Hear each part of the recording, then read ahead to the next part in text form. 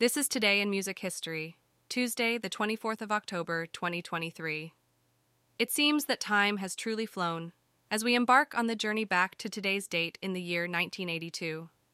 Music, the invisible string that binds all generations, had a melody of its own today.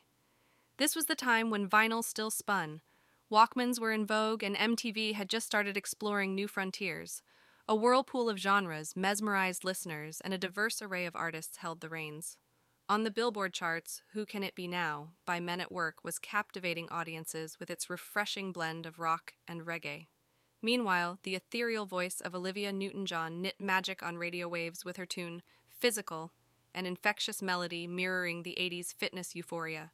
On the other end, the music business was getting a high-tech makeover.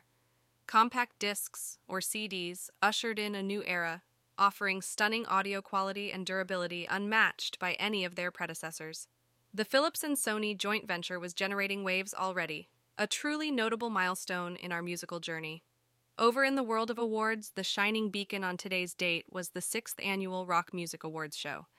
The glitzy event saw the iconic hard rock band Van Halen scoop the award for Best Rock Album with their chartbuster Diver Down.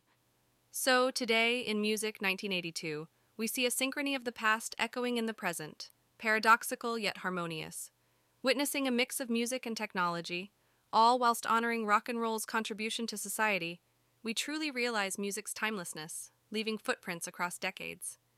Today was not just a date, it was a melody, a rhythm, a harmony in the song of life, beautifully sung in 1982.